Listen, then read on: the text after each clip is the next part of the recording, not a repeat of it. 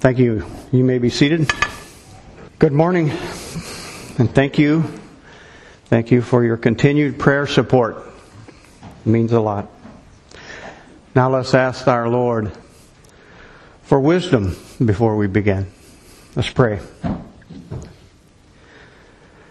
Heavenly Father, we do seek your wisdom, Lord, in all that we do. We thank you, Lord, for this opportunity to gather with your saints, to worship you in spirit and truth. And Lord, now may the words of my mouth and the meditations of our hearts be acceptable to you, O our rock and our redeemer. And we pray in Christ's name. Amen. As we begin this morning, the third point of our series, let us have a reminder of the first two. The first point of the 5 points of Calvinism is total depravity, countered from the first point of Arminianism, free will. We are depraved due to the fall of our first earthly father, Adam. The second point was unconditional election, countered from the Arminian conditional election. Remember, no conditions for salvation. God will have mercy on whom He wills and have compassion on whom He wills. No injustice as well. So now let's look at the third point of Calvinism, limited atonement. Limited atonement was countered for the Arminian point, universal atonement. The Arminian insists that atonement, and by that he means redemption, is universal.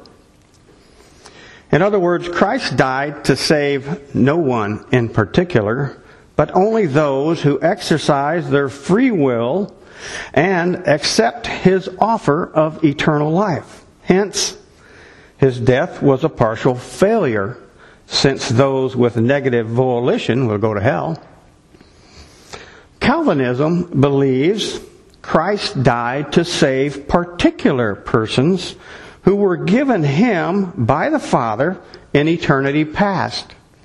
Remember, before the foundation of the world. His death was, therefore, 100% success, in that all for whom He died will be saved, and all for whom He did not die will receive justice from God when they are cast into hell. Did you notice the Old Testament reading from Deuteronomy 7? For you are a people holy to the Lord your God. The Lord your God has chosen you to be a people for His treasured possession out of all the peoples who are on the face of the earth. And that's just verse 6. How encouraging is that? Now let's see if we can flesh out this in Scripture as the Reformers did way back in the 17th century. When we speak of the meritorious work of Christ on the cross, here's the question. Do we rightfully say that He died for all men equally and alike, as the Arminians? Or do we more accurately state, with the Calvinists, that Christ died for the elect only? That was kind of a loaded question, wasn't it? As I said earlier, before we jump to a hasty conclusion based on emotion or denominational traditions, let's see what the Word of God says and come to a logical conclusion in this vitally important matter. This was supposed to be the most difficult of the 5 points, but as I began preparing, I didn't find this to be so, especially if we understand the first two in their context. It becomes more evident that we serve a sovereign God who makes no mistakes, who does no injustices. Quickly, let's look at the word limited.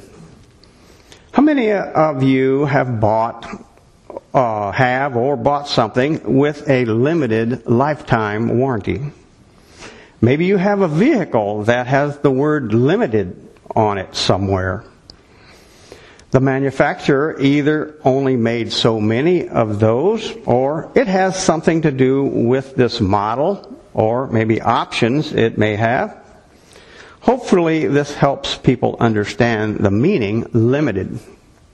Also, the word atonement might be associated with redemption, the word redemption. Limited atonement. Much of what we think about the atoning death of Christ will be tempered by what we understand the simple word world to mean. In the Gospel of John, this word has significance that it may have as many as 7 different meanings. Number 1 could mean the classical sense or the orderly universe. Number 2, maybe just the earth itself. Number 3, the human inhabitants of the earth by metonymy. Children, metonymy is a figure of speech consisting of the use of the name of one thing or that of another, which is an attribute or associated with. Number 4, mankind under the Creator's judgment, alienated from His life in an ethical sense. Number 5, the public who were about Christ, the Jews in particular. And number 6, the kingdom of evil forces, angelic as well as human, as related to the earth. And number 7, men out of every tribe and nation, but not all tribes and nations as a whole. In other words, the term world may refer to all that God created, or to the earthen sphere upon which mankind dwells, or to mankind as a whole, or to the Palestinian contemporaries of our Lord, the Jew in particular, or to evil forces related to the earth in rebellion against God, or to persons selected out of every tribe and nation upon the face of the earth. Wherever the word appears, it must be dealt with in the context in much the same way that the word all must be examined. One example might be, behold, the world is gone after him. That's in John 12:19. The Pharisees said this. We know that the world, or all peoples, were not going after him. Shoot, even the Pharisees themselves weren't all going after him. For sure, every human being on the face of the earth was not following our Savior. So you see what I mean when regarding the use of the word world. How about the most well-known text used? For God so loved the world that He gave His only begotten Son, that whosoever believeth in Him should not perish, but have everlasting life. John 3:16. Of course, the Arminian logically assumes that the word world is to mean all of humanity, because he believes in post-destination in regards to the positive volition that we've been talking about, man's works. Whereas the Calvinist believes the definition of the world to be men from every tribe and nation, but not all tribes and nations as a whole. Scripture teaches that election is based upon God's purpose, which is not affected by any condition on the part of man.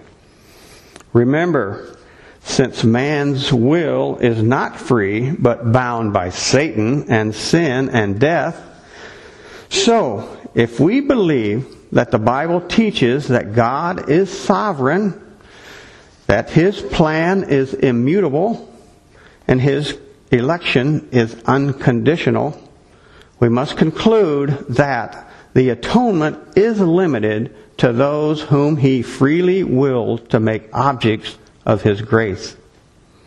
Remember what grace is: unmerited favor, wholly undeserved. That denies the term they use, conditional election. Romans 3:23, and are justified by His grace as a gift. Let us jump back to John 3:16 for a bit and ask some questions. Who is it that will not perish but have everlasting life? Nearly everyone will agree that the answer is whosoever believeth in Him. Question 2. Who is it that will believe according to the Scripture? The Arminian will answer this one: whoever of his own free will chooses to trust in Christ. But the Calvinist would say, to whom the Father chose in Christ of His own free will. Number 3. Who then is included in the word world?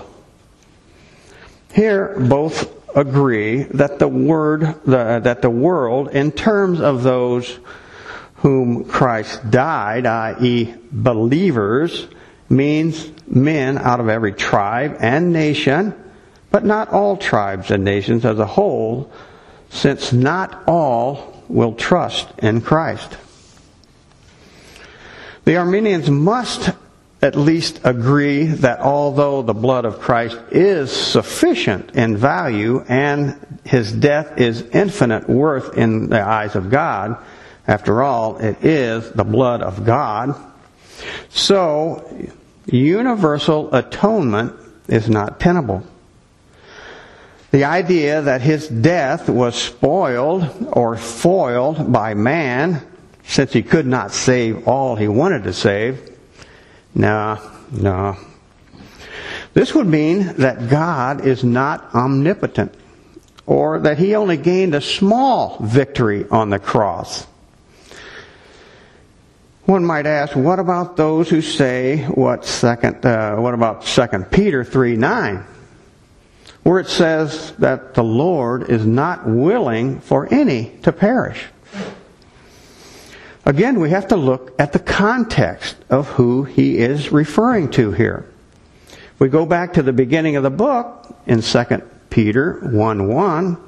Simon Peter is saying, to those who have obtained a faith of equal standing with ours by the righteousness of God and Savior Jesus Christ. By our God, yeah.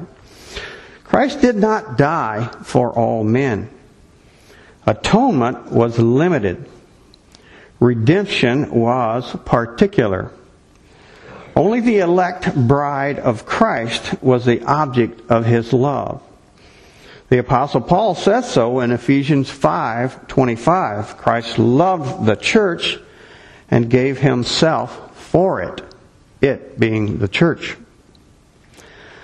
Now, let's look a little at the text for today in John 17:6 through 11. It read, I have manifested your name to the people whom you gave me out of the world. Yours they were, and you gave them to me, and they have kept your word. Now they know that everything that you have given me is from you. For I have given them the words that you gave me, and they have received them, and have come to know the truth that I came from you. And they have believed that you sent me. I am praying for them.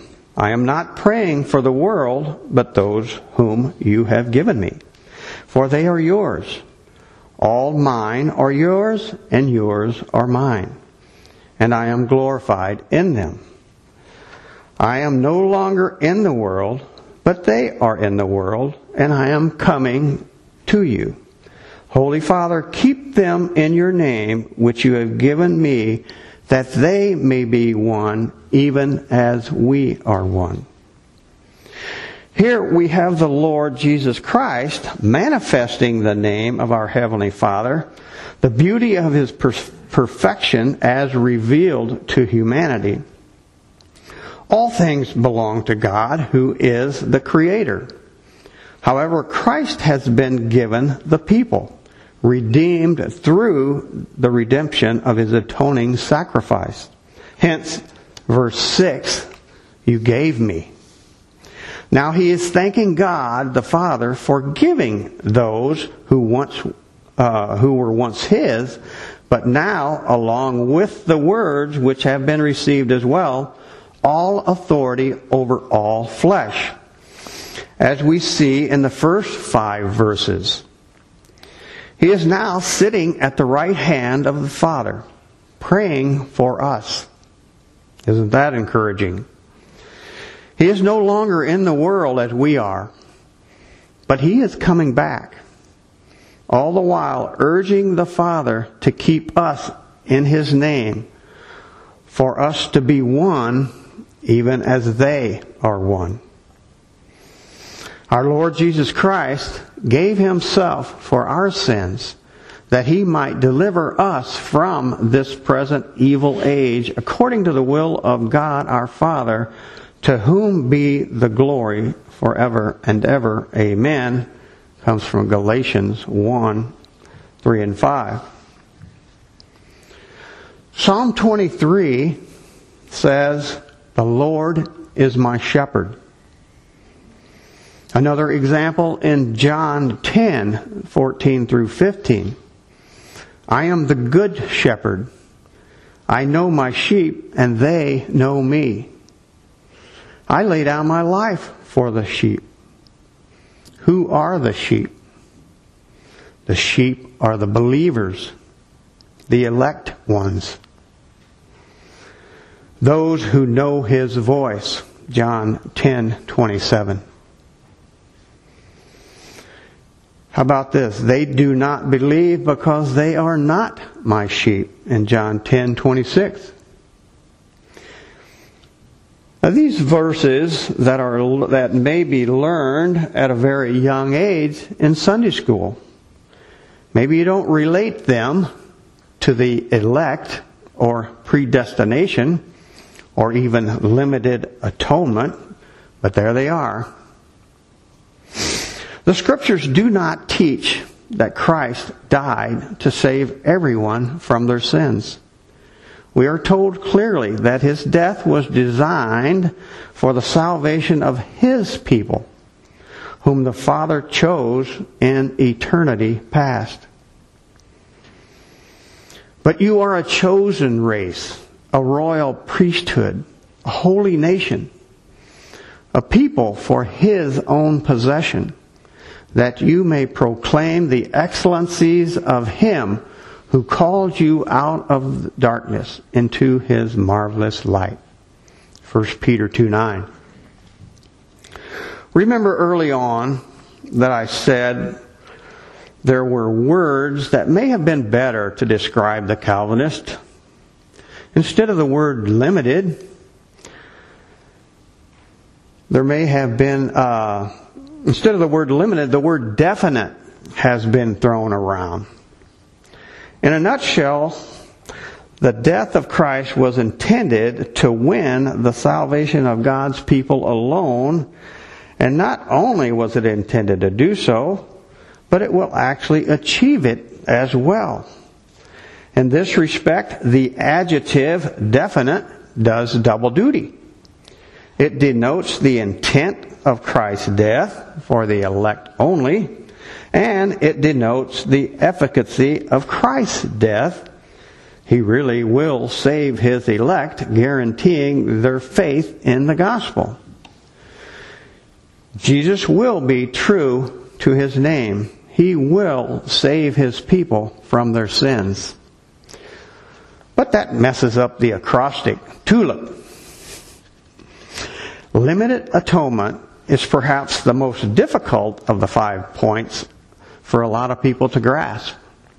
Why, you may ask? There are many verses in the Scriptures that refer to the things that can be taken out of context. For instance, as we have already covered John 3:16 and the world, other verses may say the word all or the word many. These texts are often employed by those who defend universal atonement. But what do we say here at Redeemer and other Reformed churches? Compare Scripture with Scripture. In most cases, these words are taken out of the context of atonement. And we have already looked at many verses that counter universal atonement. Why do you think the Calvinists believe in limited atonement?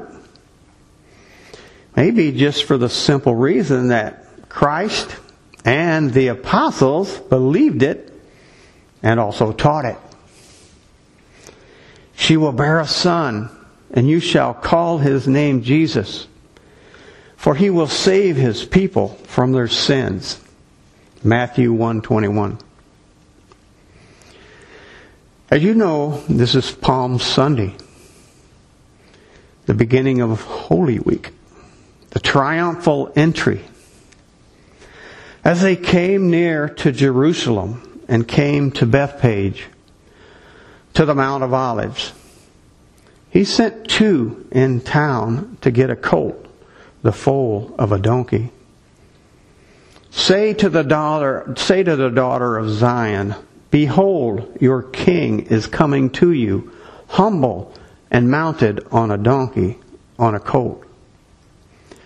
As he entered the city, they lay cloaks, and others cut branches and lay them on the road. The crowds went ahead and behind him, shouting, Hosanna to the Son of David. Blessed is he who comes in the name of the Lord. Hosanna in the highest. Others asked, who is this? The crowd said, this is the prophet Jesus from Nazareth of Galilee. All of this is found in Matthew 21 as well as in Zechariah 9:9. As we ponder this Holy Week ahead of us, leading to Maundy, Thursday, Good Friday, and Resurrection Sunday, let us be thankful, especially for the resurrection, as that is the key. He who did not spare his own Son, but gave him up for us all, how will he not also with him graciously give us all things? Romans 8:32. There are so many places in Scripture that says how special the people of God are, how much He loves us. Yet we took Him to that cursed tree. Let us be forever thankful for this love by serving Him continually. Live with Him and for Him. I wanted to close with something our friend Robert Godfrey shared a couple of weeks ago at the Legionnaire Conference. He was talking about God electing His people. He said that God does the electing. God does the choosing. Many Christians believe that those of us who believe in predestination and election, they say, if this is so, if God does the choosing, what's the use? Why evangelize? But we know different. We don't know who the elect are. Go and make disciples. We know this from the Great Commission. But this is not the only responsibility that we have. We have the most important thing is for us to be faithful. We must be faithful.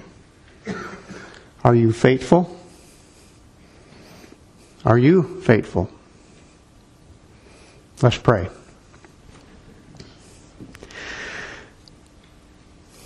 Father and our God, we do thank you again, Lord, for this opportunity. And Father, above all, we thank you, Lord, for choosing your people, that we had nothing to do with it. Father, we commit not only this time to you, but we praise you for all that you do in our lives, Lord. We thank you, Lord, above all, for the Son, Jesus Christ, whom you gave for us, for our sins. And Father, we just want to glorify you in all that we do and praise you for it. And help us, Lord, to be faithful. We pray in Christ's name. Amen.